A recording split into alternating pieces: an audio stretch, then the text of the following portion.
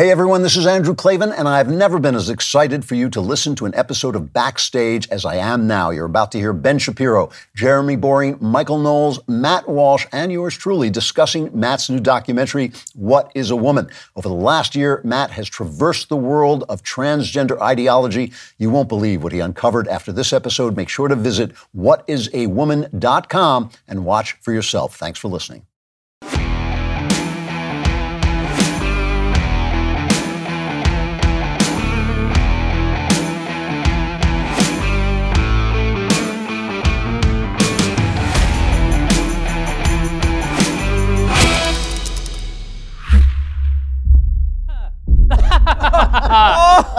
Oh, me oh my. Hello and welcome to the Daily Wire Backstage and the world premiere of What is a Woman? The greatest investment that Ben Shapiro and I have ever made. This is an unbelievable documentary, the greatest piece of content the Daily Wire has ever released. It pains me to have to give so much praise and attention to our very own Matt Walsh, but you are in for an enormous treat tonight, and it is just the beginning of what promises to be, what I promise you will be, the greatest month of premium content in the history of the Daily Wire. It all starts tonight with the premiere of What is a Woman coming up in just 1 hour's time. We're also going to this month be premiering Terror on the Prairie, uncanceling Gina Carano, making good on our promise that we made last February when Disney unceremonially kicked her to the curb for absolutely nothing. This is before it became very popular and in vogue for Disney stars to make selfie videos telling the fans that they shouldn't be toxic toward people on the basis of skin color and beliefs and that sort of thing. And it will culminate in the release of The Greatest Lie Ever Told, George Floyd and the Rise of BLM from Candace Owens, and Backstage Live at the Ryman Auditorium. That's right, us gents are going to take to the stage of the most historic venue perhaps in the country once again on June 29th to bring you a great live show and some of the biggest announcements that we've ever made in the history of the country, of the company. June is going to be lit. As the kids, did the kids say? I think some of them did. They're aging out. They're aging out, yeah, it's good. The kids ain't as young as they used to be. I'm glad you're here. I have to tell you that when you think about all the content that the Daily Wire is going to release in the month of June, I'm proud. I find that June, the month of June, fills me with the most pride, perhaps, that I have ever been filled with. And so you can imagine how happy I am. And you're gay. You're gay. Gay? I'm filled with frivolity. So I'm both gay and proud in the month of June. And I know you are too. And I'm glad to see that our country is celebrating my sense of happiness, joy, and pride by doing things like waving beautiful rainbow flags over the Vatican, by putting rainbow flags on the sides of like Abrams tanks. Going into battle, the military saying that what we are as individuals is actually the source of our strength, ignoring the fact that they've been cutting the hair off of teenage kids to make them all into mindless automatons for basically the entire history of the nation. It's Pride Month. That's what I'm trying to tell you, and it's good to be here with you gents, in whom I am also proud. It is very exciting. I mean, I will say that obviously the timing of Matt's documentary, the release of it, is not a coincidence. What? No, hold on. What? So I've seen it. Jeremy's seen it. Have you seen it? I've seen it. You've seen it? Oh yeah. Okay. It's a masterpiece. It's a masterpiece. You are going to love it, and you're going to love it because not only is it really entertaining and really, really funny, like uproariously funny, it also happens to be extremely hard hitting. I mean, the points that the documentary makes these are points that all of your mindless friends who seem to just parrot whatever comes out of the mouths of the mainstream media, they need to hear these points. It's a really important piece of work. Matt, you did a phenomenal job with this piece. But why don't you talk about like what it was like to make this thing? Because this is a year-long process. Well, before though, let me just tell people right now is the time to go sign up at dailywire.com or go to whatisawoman.com, become a Daily Wire member right now, because in 60 minutes you're going to want to watch the film, and the only place you can see it is at the Daily Wire as a paid subscriber. So again, head to whatisawoman.com or dailywire.com. Get your subscription right now. By the way, not only will that allow you to see the film, but it allows us to make the film. This is what I was about to We say. absolutely cannot engage in this kind of content. Historically, the Daily Wire, we make, market, monetize our content in a single day. That's great for us from a business perspective. It allows us to be very efficient in the use of our capital and grow the company. We're taking big risks now. We're making expensive content that, Matt, you've been working on this for a year. Traveled around the globe in order to do it. The only way that happens is because of our dailywire.com members And we need you to be one of those members if you aren't already, so that we continue on this journey. But when you see this film, you will thank us for begging you for your money, because it is so powerful, so funny. And now, Matt, tell us about the making of What is a Woman? I was kind of enjoying listening to you guys compliment. I talk about being proud. I'm actually proud that, because originally we were going to release the documentary in May, and I think this is the first film in history that the release has been delayed for trolling purposes. So I feel great about that. And the film itself, I think the thing that I'm proud of in the film is that it actually, it's funny. There's some trolling elements of it. We go to the Women's March and have a great time trolling them there, and that's pretty much all that's about. But it's actually it's a film. It's actually a really good film. Credited a lot to our great director Justin Folk. And going around, on this kind of journey, I think the theory is that going into it is that gender ideology basically collapses under the weight of a question, which is, what is a woman? Yeah. And what I discovered, and I kind of knew that going in, I figured that was what would happen. What we discovered, though, is that actually gender ideology collapses under the weight of any question at all. And that's true. Yeah, going into some of these interviews with some leading experts and medical authorities and professors and everything else, I had some questions ahead of time that I was going to ask them, and there are certain questions I had pinpointed where I thought, okay, once I ask this, it might get a little bit tense. It's a little bit of a difficult question. Mm-hmm. But what we found is that once you ask one real question, any kind of real question, that's actually a question where you're expressing some kind of skepticism in their worldview, the moment you do that, everything just falls to pieces. Like, one interesting thing you'll see in the film is that a question like, what's the difference between sex and gender? Now, in reality, there is no difference, because gender is a meaningless word. It's like really talking about personality and temperament. But they're the ones who invented this distinction. And yet, when you ask them, well, can you explain the distinction? They can't do it. Everything starts to fall apart just based on that. Yeah, their own concept, and they can't even tell you. Did you find yourself during the interviews? Because I went in, I had very high expectations. It exceeded my expectations, and I'm laughing. I mean, that first third of the movie, I am bowled over laughing. And then I find myself in the middle of the movie, when you start really digging into some of these questions with these people, I wanted to throw my computer across the room because of the really evil things that they're describing doing to kids. Did you find yourself having to kind of rein it in a little bit when you're talking to these people? Yeah, there a couple interviews in particular, which I think will be obvious once you're watching the film, who those interviews might be. But a couple in particular where I really had to kind of hold myself back. I guess your instinct is you want to start yelling, and because you're hearing things and you want to sort of yell at them about it. But that, as fun as that would be to do, that doesn't accomplish what we wanted to do in the film. I mean, you can start yelling, and then I'm making my point. You want to expose it, right? I think what we wanted to do was just simply keep asking questions. Just let gender ideology basically hang itself under the weight of the questions. It is amazing the difference, the way the people who are living a life based in reality speak in the movie, like guys like Jordan Peterson. Is that Carl Truman? Yeah. Carl Truman, and the lady psychiatrist, I didn't catch her name. The way they just speak about facts and history and ideas and put them all together. Whereas everybody else is always fighting back. They're always on the defensive. It's always, you can't say this because you're not a woman, or you can't say this because you're something else. You're not identified this way. Or how dare you ask the question? Why are you asking? How dare you ask the question? And then the one thing that made me furious is the misuse of therapeutic language. So they say, why do you care so much? And what I thought you did, I mean, I think the film is terrific, Matt. You actually, and I don't even like you, so I think I'm telling the truth. But what you did really well is you had answers, because they come at you with things that might throw you off, like, why do you care so much? Which is just an insidious, stupid, sleazy There's one question. other thing you did. Yes, you were prepared. You asked questions.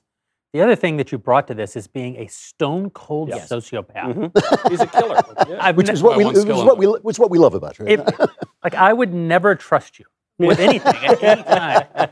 If your interests are ever set against my interests, I know what will happen.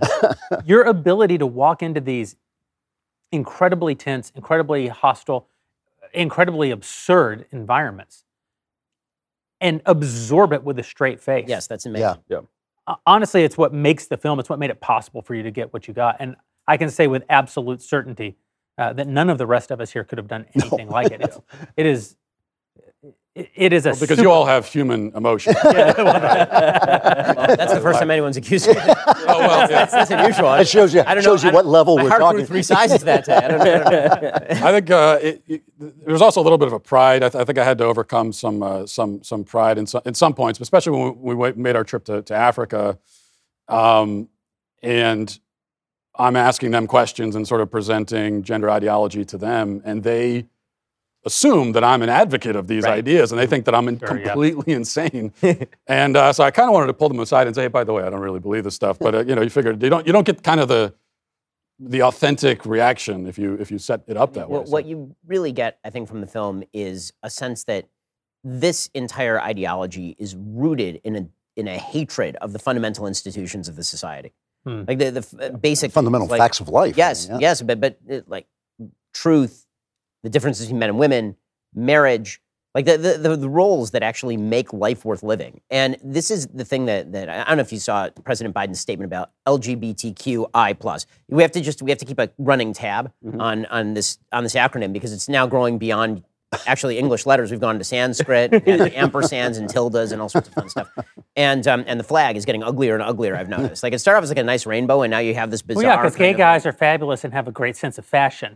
But once you add everybody else into this mix, well, the gay guys are being pushed out. Actually, they're not cool enough. This is the point I was going to make. So one of the things that's so bizarre about the idea that there is an LGBTQI+ movement is the fact that the basic premise behind the LG movement is just complete odds with the premise behind the transgender movement. The premise of the LG movement is biological, born this way, our behavior is unchanging, it cannot change, and therefore you should be tolerant of this sort of behavior in us. The premise of transgenderism is there's no such thing as biological reality. Right. And everything is free-floating. Also, if you're a gay man, you're attracted to other men. Right. You have to know what a biological gender essentialism to men and women that underlies lesbian and gay, but is a complete opposite of the transgender movement, which is why you now have the bizarre spectacle of transgender women who are raping women and claiming that they are women in the process using their very female penises to do so. And the BBC going along with it by changing the pronouns in its stories to reflect this sort of stuff. So Joe Biden put out a statement on LGBTQI+ minus divided by sign month. And in this statement, he had what I thought was a really telling line. And you hear it a lot. And it was, "We see you for who you are." And that is such the opposite of the truth. Yeah, because in order for me to see you as you are, there has to be some sort of objectifiable metric of what you are. There has to be something verifiable and objective. If you're walking down the street and you have an internal feeling, there's no way for me to see you, quote unquote, as you are. What this means is that you must have your feelings about the world validated by everyone, no matter how destructive they are, no matter how destructive to yourself they are, no matter what they are. It all has to be validated. And no society can function under those conditions, because for me to then see you as you are means I have to now take on faith things that are blatantly untrue and at direct odds with reality. And that's really what I think the documentary shows more than anything else, is that these people are saying things that are at blatant, direct odds with reality, and they are torturing children in order to achieve that purpose. The worst part. The other thing that you notice, and you see this in documentary a lot, but this is just the LGBT, left. This is what they do. All these kind of sleight of hand tricks. And you brought up this question of, well, why do you care so much? Well, hold on a second. You're spending all this time telling us that we're supposed to care. Yeah. You're literally throwing parades in the streets saying, hey, everybody, you should care about my sexuality. And then the moment that we actually care and say, okay, let's talk about this, they say, well, why do you care so much? So it's a sleight of hand where they kind of reel you in and then they change the subject. They do this with all sorts of culture. They say if you get involved with their culture, they say it's cultural appropriation. If you ignore their culture, they say it's erasure. But there's this very visual element too about the movie that strikes me that really only you could do. Because to your point, Ben, in a way, it seems like the L and the G are opposed to the T, right? But in another sense, there is a commonality here between the L and the G and the B and the T and all of them and feminism and every other ism, which is all of these movements basically say men and women are basically the same. So M plus M equals M plus W equals W plus W, and the M can be the W and the W can be the M, and a woman needs a man like a fish needs a bicycle. And so that's the claim that runs through all of them. And then there you are on screen this giant-looking lumberjack guy with a big bushy beard, and you're talking to these little girls, and you say, "So, what do you think a woman is? Can you tell? Am I a woman?" And you just think, "No, you're not. Whatever a woman is, you are not it." And it was shocking too. When you're talking to the experts, you're talking to frauds and scammers. But when you're talking to people on the street, you would think at least one of these girls would just say to you, I am. I didn't, but none of them does. Down. That's the part that's scary. And how pervasive it is. That's the one thing in these kind of man on the street. I mean, everywhere we went out onto the street and talked to people, and we had so many conversations. So much of it obviously can't make it into the film.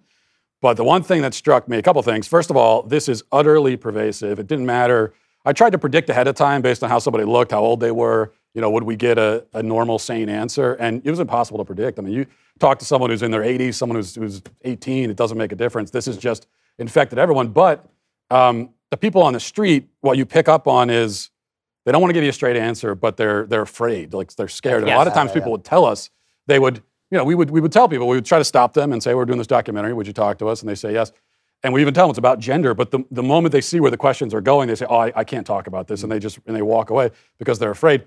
Whereas with the so-called experts, what you get is anger. They're angry that you would deign to ask them any questions at all, because they think the relationship's supposed to be, they tell you, and then you just said, I'm supposed to sit there, especially me of all people, as just kind of this like, I didn't even go to college, so I'm supposed to just sit there and say, okay, Mr. But Matt, well, the anger of the experts is the source of the fear of the everyday American. That's right. Yeah. And imagine too, you've dedicated your life from, let's say, the end of high school, through college, through graduate school, through your PhD, you've tried to get tenure. You have dedicated your life to a nonsense delusion that you, an uneducated podcast host, deflate with one question. That I would be furious too. I wasted my life. But it is amazing how quickly they throw you out. I mean, how quickly, the minute they see that they're not in.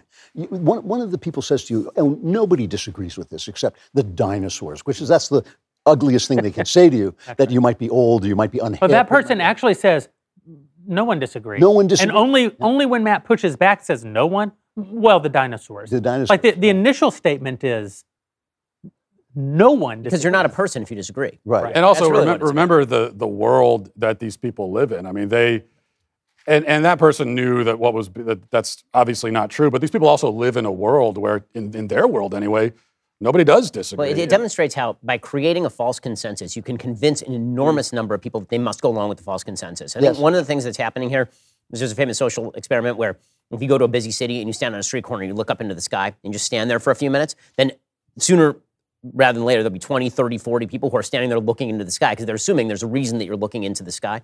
And so if you the Emperor's New Clothes is real. If you generate a feeling that all the experts, all the wisest people among us have said that this thing is true, then you can get everybody to agree that this thing is true, particularly when it becomes a sign not only of stupidity, but also of malice and evil for you to disagree. There's also, there's an opportunity. This is one thing I hope people take from the film, is that this creates an opportunity for those of us who are, I don't even say on the right, just if you're a sane, decent person, because they live, all the experts and everything, the people that are promoting this agenda, they live in this sort of bubble. They've gotten, they're weak. I mean, they haven't been tested. These ideas have not been tested. They have a soft belly. And they're not prepared to be tested. And so it doesn't take much. All we have to do is have a little bit of a backbone and ask some basic questions. We can win. This is a gender ideology. This is a battle we can actually win. I don't say that about very many things because I'm the pessimist, but we can actually win this, I think. And I think it's the bottom stick of the Jenga tower, because this is the place where you can say, no, you're not telling the truth. And you know what? You're not telling the truth about race either. And you're not telling the truth about all these things that they're, this is why, when you pitch, I hate to be an ad man, I hate to be a pitch man, but when you pitch subscriptions, we've been doing this now for a long time. This is a big moment for us, I think, where we are moving into this kind of content, and we just can't do it. We're not doing this on our own. And I get so many letters. Conservatives, as you know, are naturally pessimistic. That's part of being a conservative. And I get so many letters, oh, it's over, forget it, it's done. And I think, well, that makes it easy for you not to do anything. That's right. But, people can actually help. They can actually be part of this. And they think we don't appreciate it. They think we don't know, but we know we're walking on their water, basically. If they don't fill the tub, we can't go anywhere. Matt, we're going to let you step off set for a moment to go do another interview, and then Matt will be joining us again. In the meantime, we're going to have the director of the film, Justin Folk, join us to talk a little bit about the making of the movie. But I want to follow up on something on your point, Drew, which is when conservatives who are naturally pessimistic start to lament that there's nothing that can be done, I actually think that we're, in addition to being sort of preservers of tradition and institutions, we're also supposed to carry the light of biblical religion forward. And from the first pages of the Bible, God calls man to optimism. He says, be fruitful and multiply, which is fundamentally about creating and looking to a future, looking to the unknown, the things that are very frightening ahead of us, and nevertheless planting seeds in hopes of a harvest. So to throw up your hands and give up is a fundamentally anti-Christian thing to do. It's a fundamentally anti-American thing to do. Supporting the Daily Wire, becoming a member of the Daily Wire, isn't the only thing that one can do, but one must do something. Yeah. If you're throwing up your hands in surrender, you are literally no good to any of us. If you're doing anything, you have my gratitude. If the thing that you're doing is becoming a member at Daily Wire, we're going to be good stewards of that opportunity. That capitalizes our business. It's not a donation. We're going to produce content and serve that content back to you. But it is an investment. You're planting seeds in trusting us that we're going to bring about a harvest. And I think tonight we're going to make good on that promise in a major way. I think all through the month of June we're going to make good on that promise in a major way. There are other ways to capitalize businesses. You don't want us to capitalize this business that way. That's the key. That's the key, because you can get money, especially for a company this size. There are really easy ways to get money that come with all sorts of strings, and there's an ideological component, ESG, environmental, social, and governance policies that rip out the diversity and inclusive policies. And whoever gives you the money, that's who you're indebted to, and we want to be indebted to our audience. Right, that's exactly right. And I think one of the things that what Matt's documentary is going to show you tonight, and it really is, again, I can't praise it highly enough, but I'm not going to have to sell it to you in about 38 minutes. You'll see it yourself. If you subscribe, which you should. What Matt's documentary really shows more than anything else is that the left-wing ideology is a balloon, and it's filled with hot air, and it feels really, really big. I mean, it's looming there on the horizon, and it's just enormous, and it's every corporation, and you log on to watch ESPN or CNBC, and you're seeing Pride Progress flags dedicated to the notion that gender and sex are completely separate, but also the same, and they don't exist, and they do exist, and it feels like you're being beaten over the head with this. Matt is one guy with a beard, a camera, and some funding from us, and he went to the bastions of this ideology, and with one question, he completely collapsed it, because the thing about that balloon is it's full of hot air. All it takes is a man, some tenacity, a beard, $1 million from the God King, and the directing talent of Justin Folk. Before we bring Justin, I have to say, personal note, Justin Folk did the first series of videos I ever did, the Clavin on the Culture videos for PJTV. Indeed, he did. And I'm so happy to see he has redeemed himself. I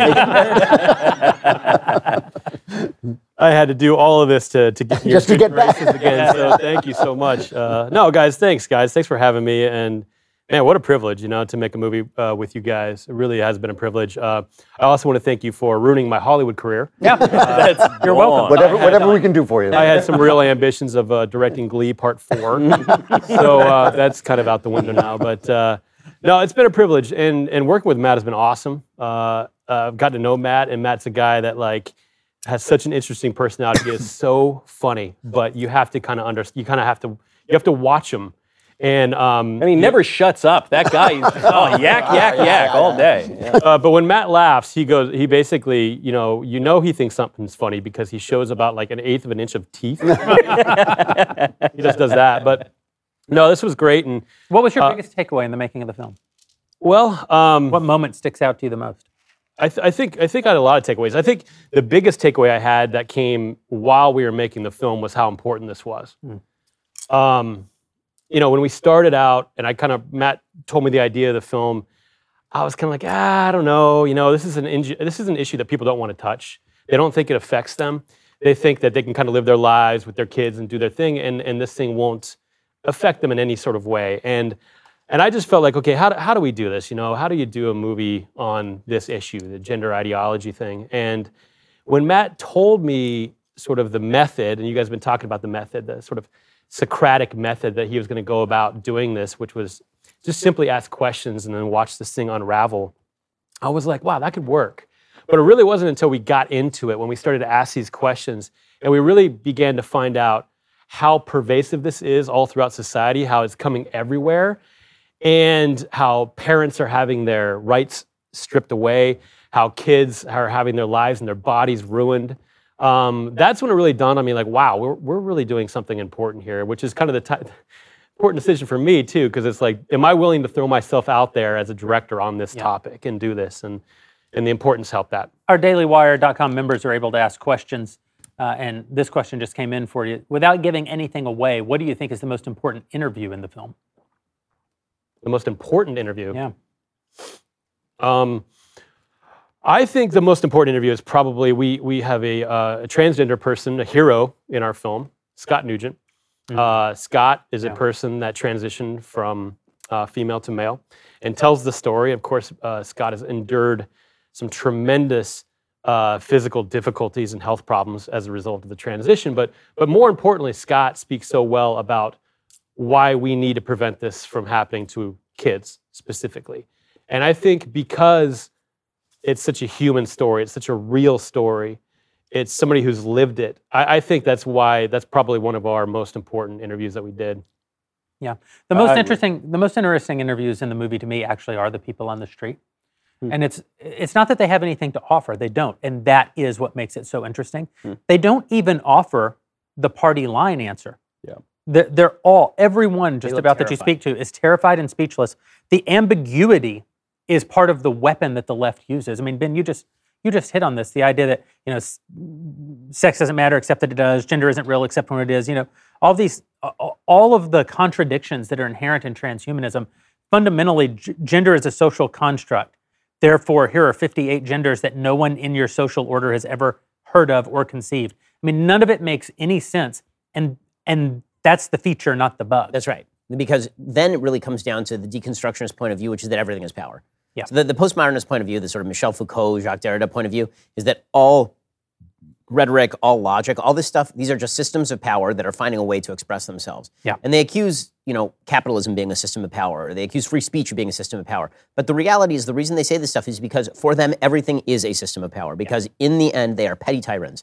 And the idea is that if we confuse you so much that you don't understand what's going on, then if you wrong step, we destroy you, then the only safe path is to just repeat everything I say. Is just say after me. And if you don't repeat it in exactly the words that I'm using, then you must repent. And if you don't repent, then we'll destroy you. And if what I'm saying tomorrow is different than what I'm saying today, again, that's a feature, not a bug, because you're demonstrating your fealty to the ideology by what you're willing to give up. If the idea in any sort of ideological system is that your loyalty to the system can be proved by how much skin you have in the game, which is fairly true, right? If you're a Christian, then you have to involve yourself in certain practices. You have to go to church every Sunday. You have to bar yourself from certain behaviors. If you're an Orthodox, you have a ton of stuff that you can't do. There's just certain things that you have to do and not do. When it comes to leftist ideology, the skin in the game is simply you have to give up all rootedness in logic and reason when it comes to gender ideology, and you have to just pretend along with us, and you have to mirror exactly what we say. So if I tell you right now that biology is a social construct, but also that children are born transgender, if I tell you those two things simultaneously, the male and female are categories that don't exist, but a male can become a female by doing surgeries to his body to make him appear more like a biological female. Two things which are in complete contradiction with one another. If you say those things, and you say them and you hold them in your head, that is not only demonstration that you are virtuous, it is demonstration that you are willing to give up your own mental health, your own sense of intellectual honesty, to give up logic. To give up everything. I mean, in order to be one of us, and it's all one of us kind of stuff. There was this really scary aspect to that Will Thomas interview. Will goes by Leah, the swimmer on the UPenn team, and I felt conservatives were reacting to it in a spike the football way, like, haha, we got him, he's admitting that transgenderism is false, because he couldn't answer the question. He just said, well, I don't really care, I'm happy now. And I don't care what the other girls think, I'm happy now. To me, that's not a spike the football moment. What's so scary about that is he says, damn logic, damn truth. All that matters is my will. All that matters is my desire. I mean, frankly, not to be hyperbolic, it's sort of like the Marquis de Sade. Why does your pain matter any more than my desire? That's absolutely true. It's also Orwell, one of the scariest lines in all of literature is 2 and 2 is not 5, 2 and 2 is not 4, it's what the party says it is. And that's exactly what you're talking about. That's right.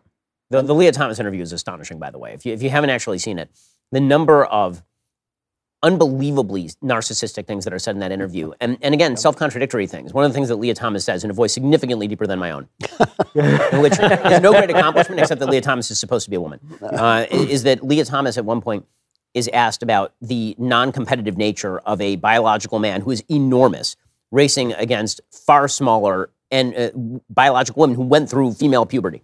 And he says, well, I took estrogen, and estrogen has made me slower, and it has made me feel weaker. And it's like, yes, that's the point. Isn't it? Yeah. That's the point. So you had like a year of some estrogen shots. How about you try all of puberty of bodily produced estrogen?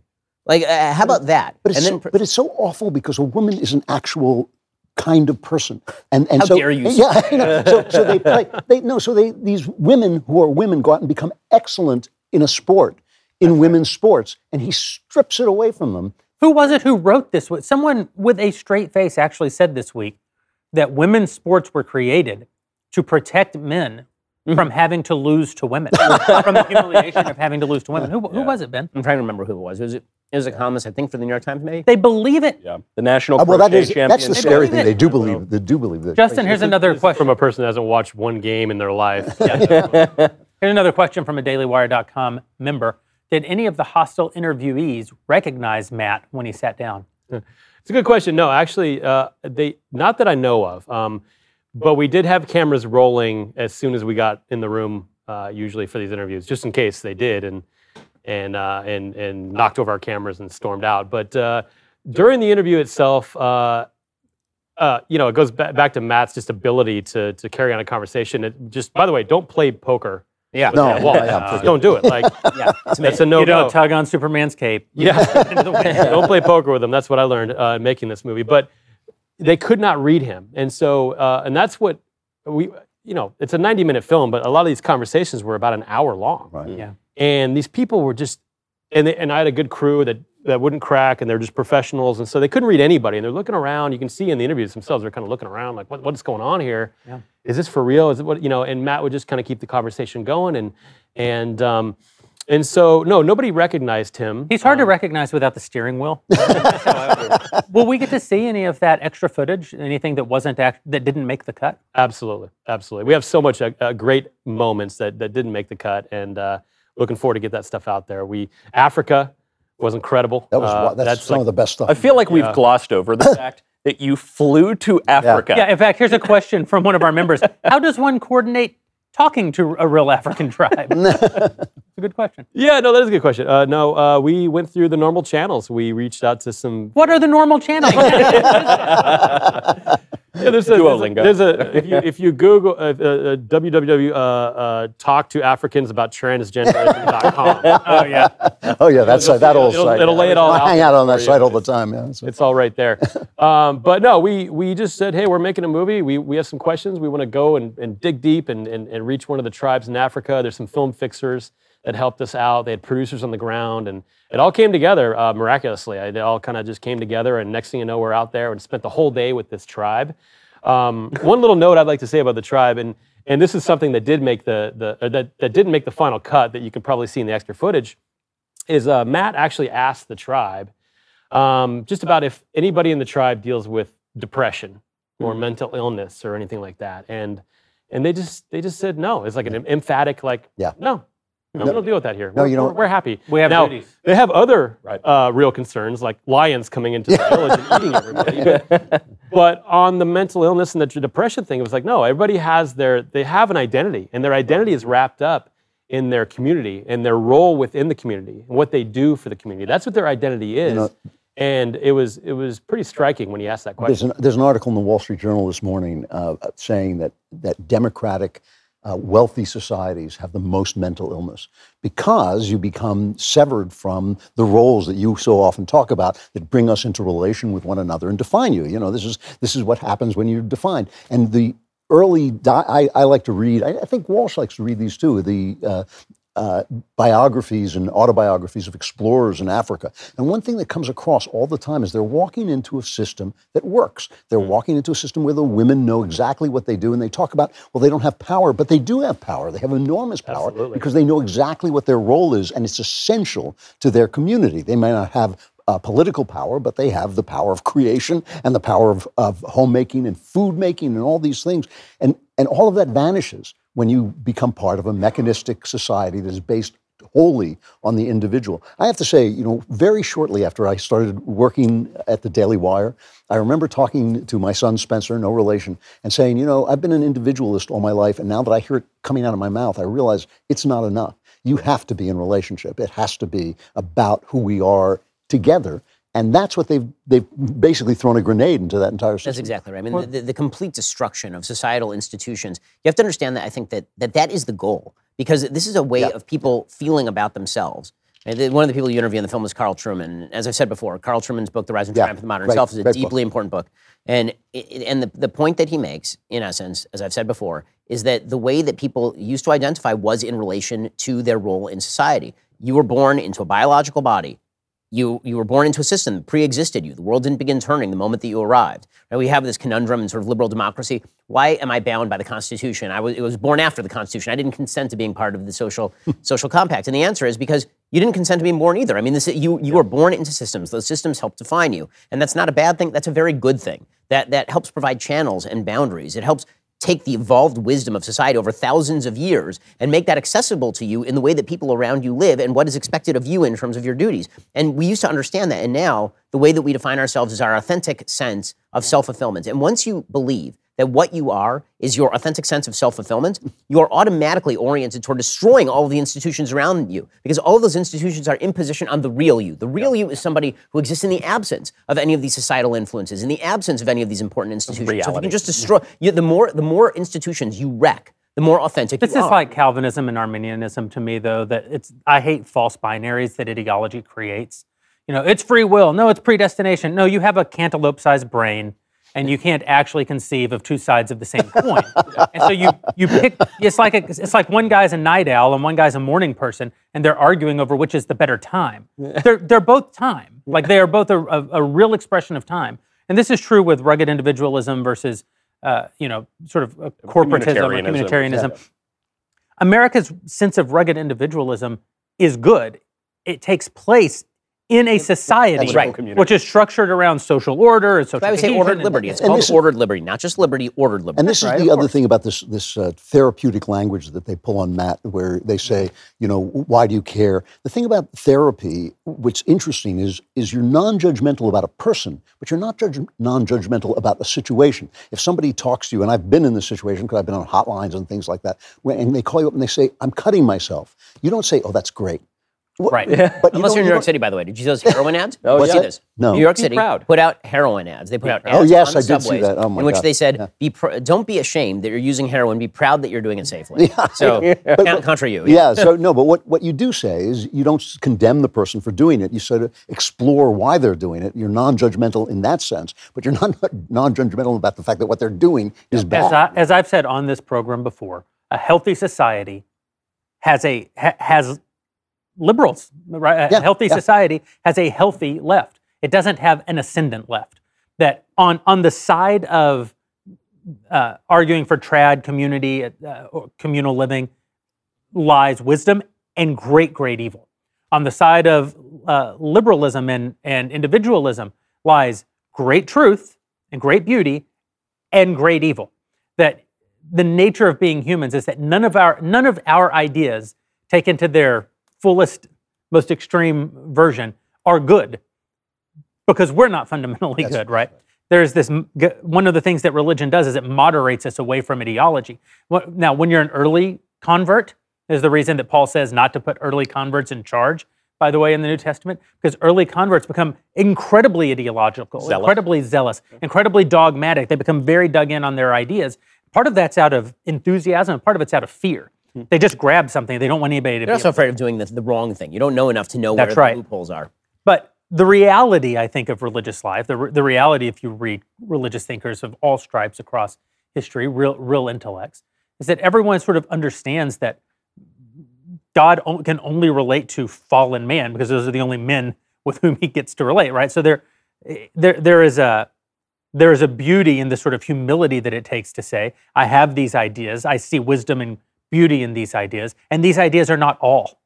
I'm not capable of understanding all of the And in ideas. terms of the relationship and the idea that man has identity in relationship, I mean, one, this is why modern people don't get Socrates. There are lots of reasons not to get Socrates, but the fact that he accedes to death rather than being exiled because his identity would mean nothing if he were outside the city. But then even furthermore, God himself, right? God in Judaism, God himself has a relationship with the people of Israel. And in Christianity, God has a relationship with himself because he is three persons. I mean, that is where identity lies, right? It's not just some atom floating out in space. I actually believe, I listen to you guys sometimes, the Protestants argue with the Catholics, and I sometimes think this is how God is teaching us that institutionalism, the togetherness of it all, and the independence of it all are somehow going to have to be reconciled in ways that our cantaloupe-sized brain does not understand. At the stake, but that's where it's going to be reconciled. You had me right up at the end of Catholics could possibly be right. Here's a question, Justin. It's obviously not working. Yeah.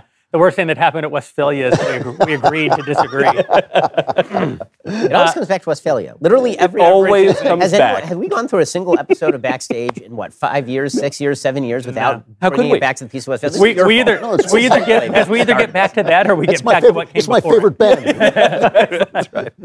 Question from a DailyWire.com member: would this film work as a good educational tool for church audiences? Context: I'm a newly ordained priest trying to convince my bishop of this cultural tidal wave hurtling toward the church. Depends who your bishop is, if you'll be allowed to do it.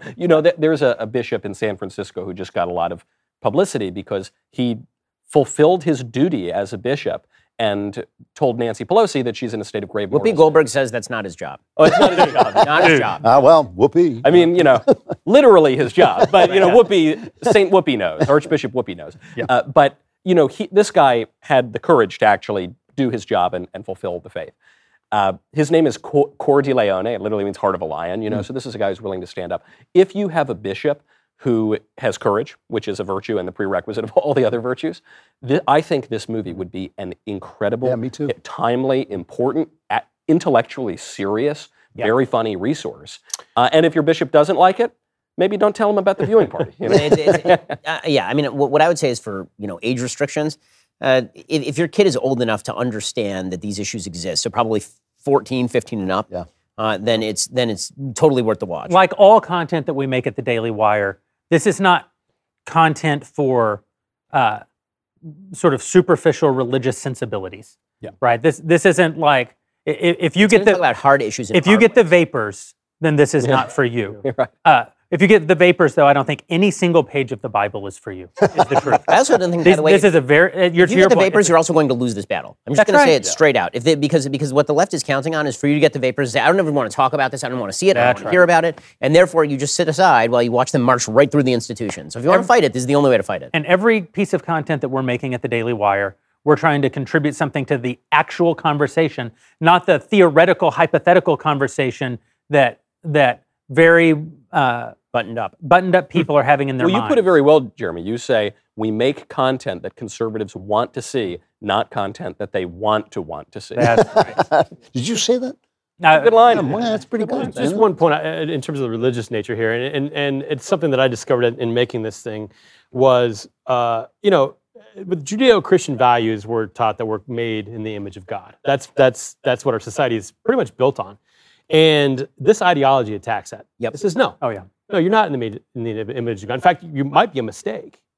And in fact, you can correct that mistake. In fact, you can play God and correct that mistake. Yeah. And so it really goes against this sort of this real down deep notion of we are made in the image of God. And that's why I think it's so destructive. Yeah, Well, it's you funny. said It's that- funny. Bill Maher, the big atheist, said almost exactly that. He said, "What happened? Were all the babies put in the wrong bodies? Was there a mistake at the factory? Is this the version of Captain Crunch? Oops, it's all berries." I mean, this is what Bill Maher is saying. And I was thinking, where do you think the factory is, Bill? Because what they're ultimately rejecting is the first pages of the Bible. Yeah. Right. They're rejecting the fundamental reality of that God made man in His image with purpose by design. And Male and female, He made them. It says. right. Again, I In go back his to, image, and man. the reason they're denying this is they're not denying it because they don't think it's true. They're denying it because they think it's true. That's correct. They're- For the same reason that I was just talking. Sometimes I speak ill of the zealots, of the dogmatic Christian zealots, but it's the same reason, because it is their fear that makes them unable to actually engage with the idea that may challenge the thing to which they're holding on to.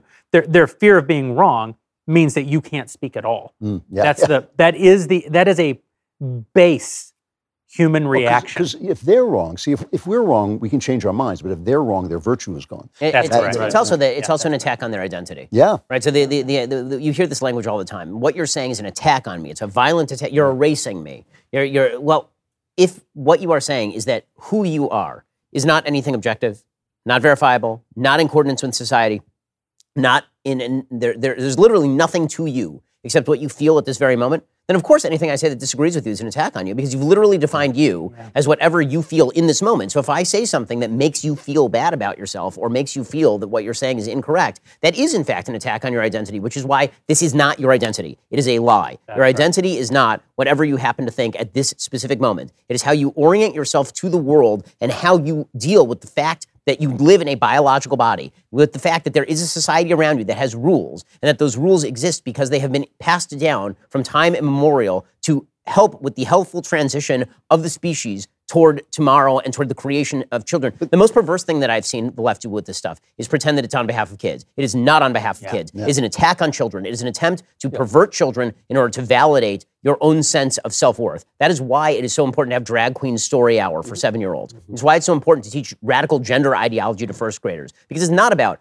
there may be a transgender 5-year-old. There's no such thing as a transgender 5-year-old. There may be such a thing as a child with gender dysphoria, which may or may not alleviate naturally over time. There's no such thing as a boy who thinks he is a girl and knows this in the deep, bare bones of it, because that doesn't exist as a fact of life. There's no such thing as transgenderism, in that we're saying that as an ontological category, boys are not secretly girls on the inside. Right, and so, when they say this is about the mental health of children, when you take a vast swath of kids and you confuse them about gender at an age when they are the most impressionable, which is why we are supposed to take care of innocent children, the reason that you are doing this is not to take care of the kids. You're deliberately confusing hundreds of millions of children. Deliberately, you're doing it to make yourself feel better about yourself. And you see it in these TikTok videos of these first grade teachers, or you know how good it makes me feel when I talk about my gender identity with third graders? You know how good it makes me feel when I announce my sexual orientation to a bunch of small children? Who gives a flying how it makes you feel when you talk to a small kid about sex? But this points out why we feel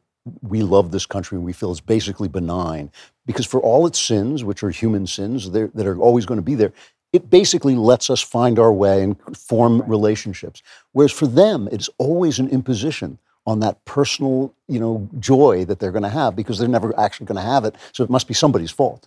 Justin, thank you so much for making this movie. Thanks for working with us on it. We're going to get Matt back out here, but we'll see you at the after party. Why you talked about how great it was to work with him. I've never heard you say that about me. I don't know. Thanks. Have a good night. Yeah. For the rest of you, now's a good opportunity. There are 12 minutes before we bring What Is a Woman to its worldwide premiere. Head over to whatisawoman.com and become a Daily Wire member right now. You have 12 minutes left to catch the film in its debut. You will not be sorry, and it will give us the power to continue making this terrific kind of content going forward. Some people have asked us, if the film is so powerful, if it's so important, why are we locking it up behind a paywall? And the answer is because a nonprofit could not make this movie. Right. I can prove it. There are $1 billion of conservative nonprofits out there, and none of them have made this movie. This is the kind of content that only comes into existence through a profit mechanism. It comes into existence because of our dailywire.com members, and therefore we have to monetize it to our dailywire.com members.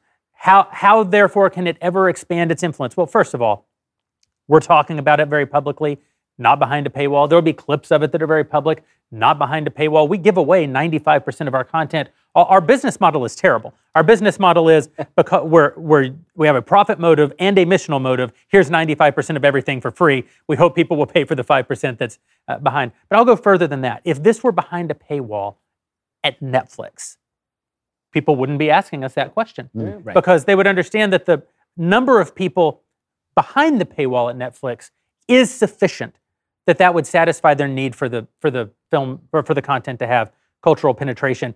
Well, you only get there if you add the subscribers. So in a way, people are they're saying, you don't have enough subscribers. We think this content is so valuable that everyone should be able to see it, but we shouldn't have to pay for it. That's the first contradiction.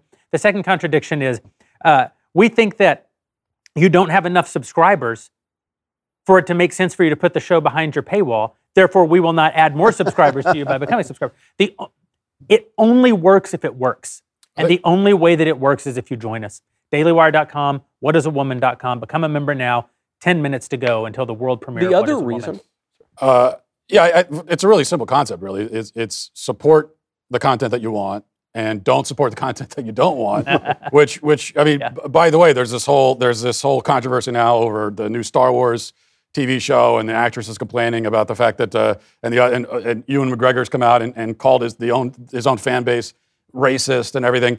And this is the game that Disney plays at Star Wars. They put these characters out there who they know are unlikable and the audience isn't going to like, so they could trap the audience into complaining about it, so they can call them racist and virtue signal. Right. But then the problem is that conservatives keep supporting that content, even though we're tired of that game. And then there's content elsewhere that's the kind of content you want, but then you say, well, I shouldn't have to pay for that. I shouldn't have to support it. That's just not how it works. If you want the content, then support it. There's a lot of stuff that we do at the Daily Wire, I think almost everything that we do, that can only happen here. I mean, this film, I'm well aware of the fact that I could not have gone anywhere else to do this film, for one thing, because I'm under contract, but also because nowhere else could this film exist. Well, that's because basically, I mean, not to pat ourselves on the back here, but that's because of the producers. And what I was going to say here is not just, because Jeremy and I are wonderful, though we clearly are, but really the major producer of the film is the subscribers. When we talk about the subscribers, the subscribers are effectively executive producers on the film, because it is their money that is going into the film. You guys have opted to give us your money so that we can make stuff like this. And we think of you guys as the people who are collaborating in the creation of content that is going to change hearts and that's going to change minds. And again, our goal is to get not hundreds of thousands of people behind our paywall, but millions of people behind our paywall, so that every day you have millions of people who are ingesting content that is healthy for them and that is good for them and that helps change the discourse and that makes you into a weapon for truth and for values that actually matter. Because it's not just for, movies like this aren't just for people who don't know better. They're for people who know but don't have the words to speak. Yeah. And I think that's what this movie has does. To compete with us, which changes the their entire behavior. landscape. It changes their You're also not subscribing for What is a Woman. You're getting What is a Woman tonight. You're subscribing for the next What is a Woman. And you're subscribing for the next one. And, this movie would not have existed without all the support from our members already. The next one won't exist. The slate for 2022 is insane. It only happens with your support. So if you like it, get excited for the next one. Yeah. Matt, I have a question for you from one of our existing DailyWire.com members. I'm sure a lot of people will accuse you of editing to make these individuals look weak and pathetic in the film. What is your response? I don't think the kind of editing exists. I mean, we would have to use so many special effects to create this. No, there was. I assure you, there was no editing necessary whatsoever. And you can see that if you actually watch the film. That's the kind of criticism that can only exist from people who haven't seen it. And the left is already accusing us of that. And the film doesn't even exist for them to see yet. Yeah. But if you watch it, you can see very clearly that this is just question, answer. Usually a non-answer, but that's all it is. That was one of my favorite things, I think, about the film is the fact that you're asking all these people these questions, and they so clearly have no answers. And the simple fact that then a few months later, you saw these reports in the media where they're like, Matt Walsh, when he asked us for interviews. There are all these, the Daily Beast did a whole piece on this. Matt Walsh is going around and asking people who are transgender advocates for interviews, and then he's filming these interviews. and it's an act of cruel sabotage for him to ask these questions. And they treat it like this, like it's a big revelation. He's pranking them. Wait, I thought you were a transgender advocate who is literally paid to answer questions about this. I thought that was your job. Giving you a chance to answer basic questions. Also, there's a moment in the film to watch out for where one of the interview subjects actually says, I ask him a question, and he says, I saw that in your questions. Because many of the questions we asked, we actually sent them ahead of them because they asked for them. Yeah. And so like, okay, here are the basic questions we're going to ask. Sure, go ahead. Got nothing to hide. But even those questions, they collapsed in answering. They knew they were going to be asked them. So that is how... It's not Borat. You're not trolling them in that sense. You're very open about what you're doing, and you ask them very serious questions, and they can't answer them. I mean, it's very the only Borat element of this is you didn't just say, I am a conservative. And I'm a religious person. Because if you had said that stuff, then they wouldn't have given you the interview in the first place. But the questions themselves are not a prank. The questions are just questions. At the risk of sounding like a liberal, asks a DailyWire.com member, how was your mental health impacted during the making of the film? It was not great for some of these interviews, I have to say. I mean, there was a couple of times when we left, and it was just kind of, in particular, one of the people we talked to is a sex change surgeon, put quotes around sex change, because obviously you can't really do that. And leaving that, it's very sort of draining, because you're talking to what is just evil. I mean, you're confronting something that is really pure evil, what they're doing to people. Also, shouldn't it be gender change surgery? If they will actually grant that sex is a biological phenomenon. Yeah, now it's actually the term of art is gender affirmation surgery, which of course makes no sense. The idea that you need surgery to affirm something that you already are. As an internal feeling. Right, exactly. It makes no sense. So I want to divert for 1 second and just say, because it is the beginning of Pride Month, just how much I hate the term Pride Month, and how I actually do think it's relevant to the topic of what is a woman, obviously. This idea that you would take pride in things like your sexuality or your preferential gender or whatever it is. You know, like, I think as a general rule, one should not take pride in anything other than, at most, accomplishments. This is why, like, racial pride is such a anathema. Like, what is there to be proud about? If you were actually born some way, you didn't do it. You didn't do it. Yeah. What is there? And the key phrase there is "at most," because I read this old book, and it said pride goes before destruction, and a haughty spirit before a fall. And I believe it's the queen of all vices, is what Thomas Aquinas said. And Andrew Klavan said it's the vice of all queens. There is a distinct version of pride, though, like civic pride. National pride. National pride. Sort of like filial pride, love of country. That's right. Yeah. That's a completely different idea. But part of what you have here is people sort of boasting in things that they also claim are innate. Yeah. And to me, that seems like the only thing that I think is a little bit off about this is we do take pride when our children go off and have children. But because you take pride out of a sense of accomplishment. In a way, part of what you're proud about when your child goes off and is married, or your child goes off and has children, you're proud that you raised them to be the sorts of people. And created people who create people, you know? Of course. That is accomplishment. And I mean, you're not so proud if your child is Hunter Biden and he sires a child with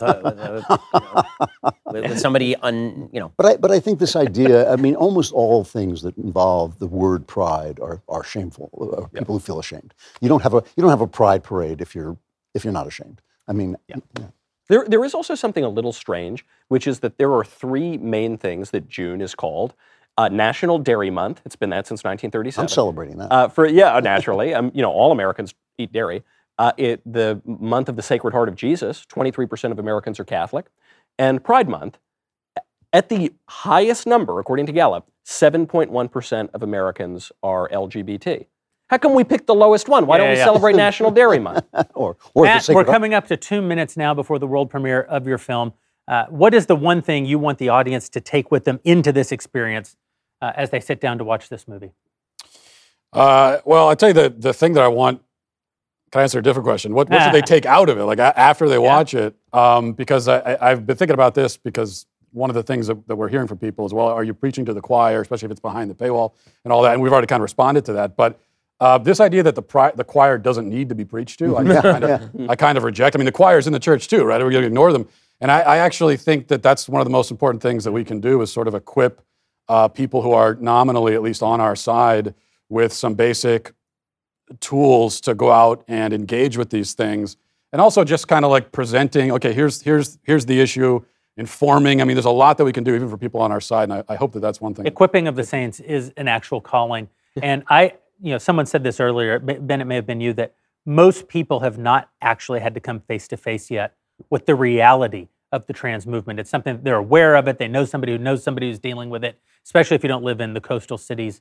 I think that this film, for a lot of people, this will be their first time to see the real evil that's being foisted on our society. We talk about the kids. That's obviously the most egregious place that it's being foisted, but not the only place that these ideas are being foisted. And they are meant to destroy society. Right. They are meant to destroy social cohesion. They're meant to destroy the world as we know it, because they believe that a better world lies on the other side of tearing down the world that we all love and defend. So thank you for making the movie. I can't wait for the audience to see it. Whatisawoman.com. If you're not a member yet, hurry on over there. For those of you who are already dailywire.com members or have become so while watching this, we thank you. If you're listening to this in podcast form or watching it on YouTube, not live, but in the future, good news, the movie is already there for you. Head over to whatisawoman.com and become a member to see it. And for those of you who are joining us live, sit back, relax, and enjoy What is a Woman?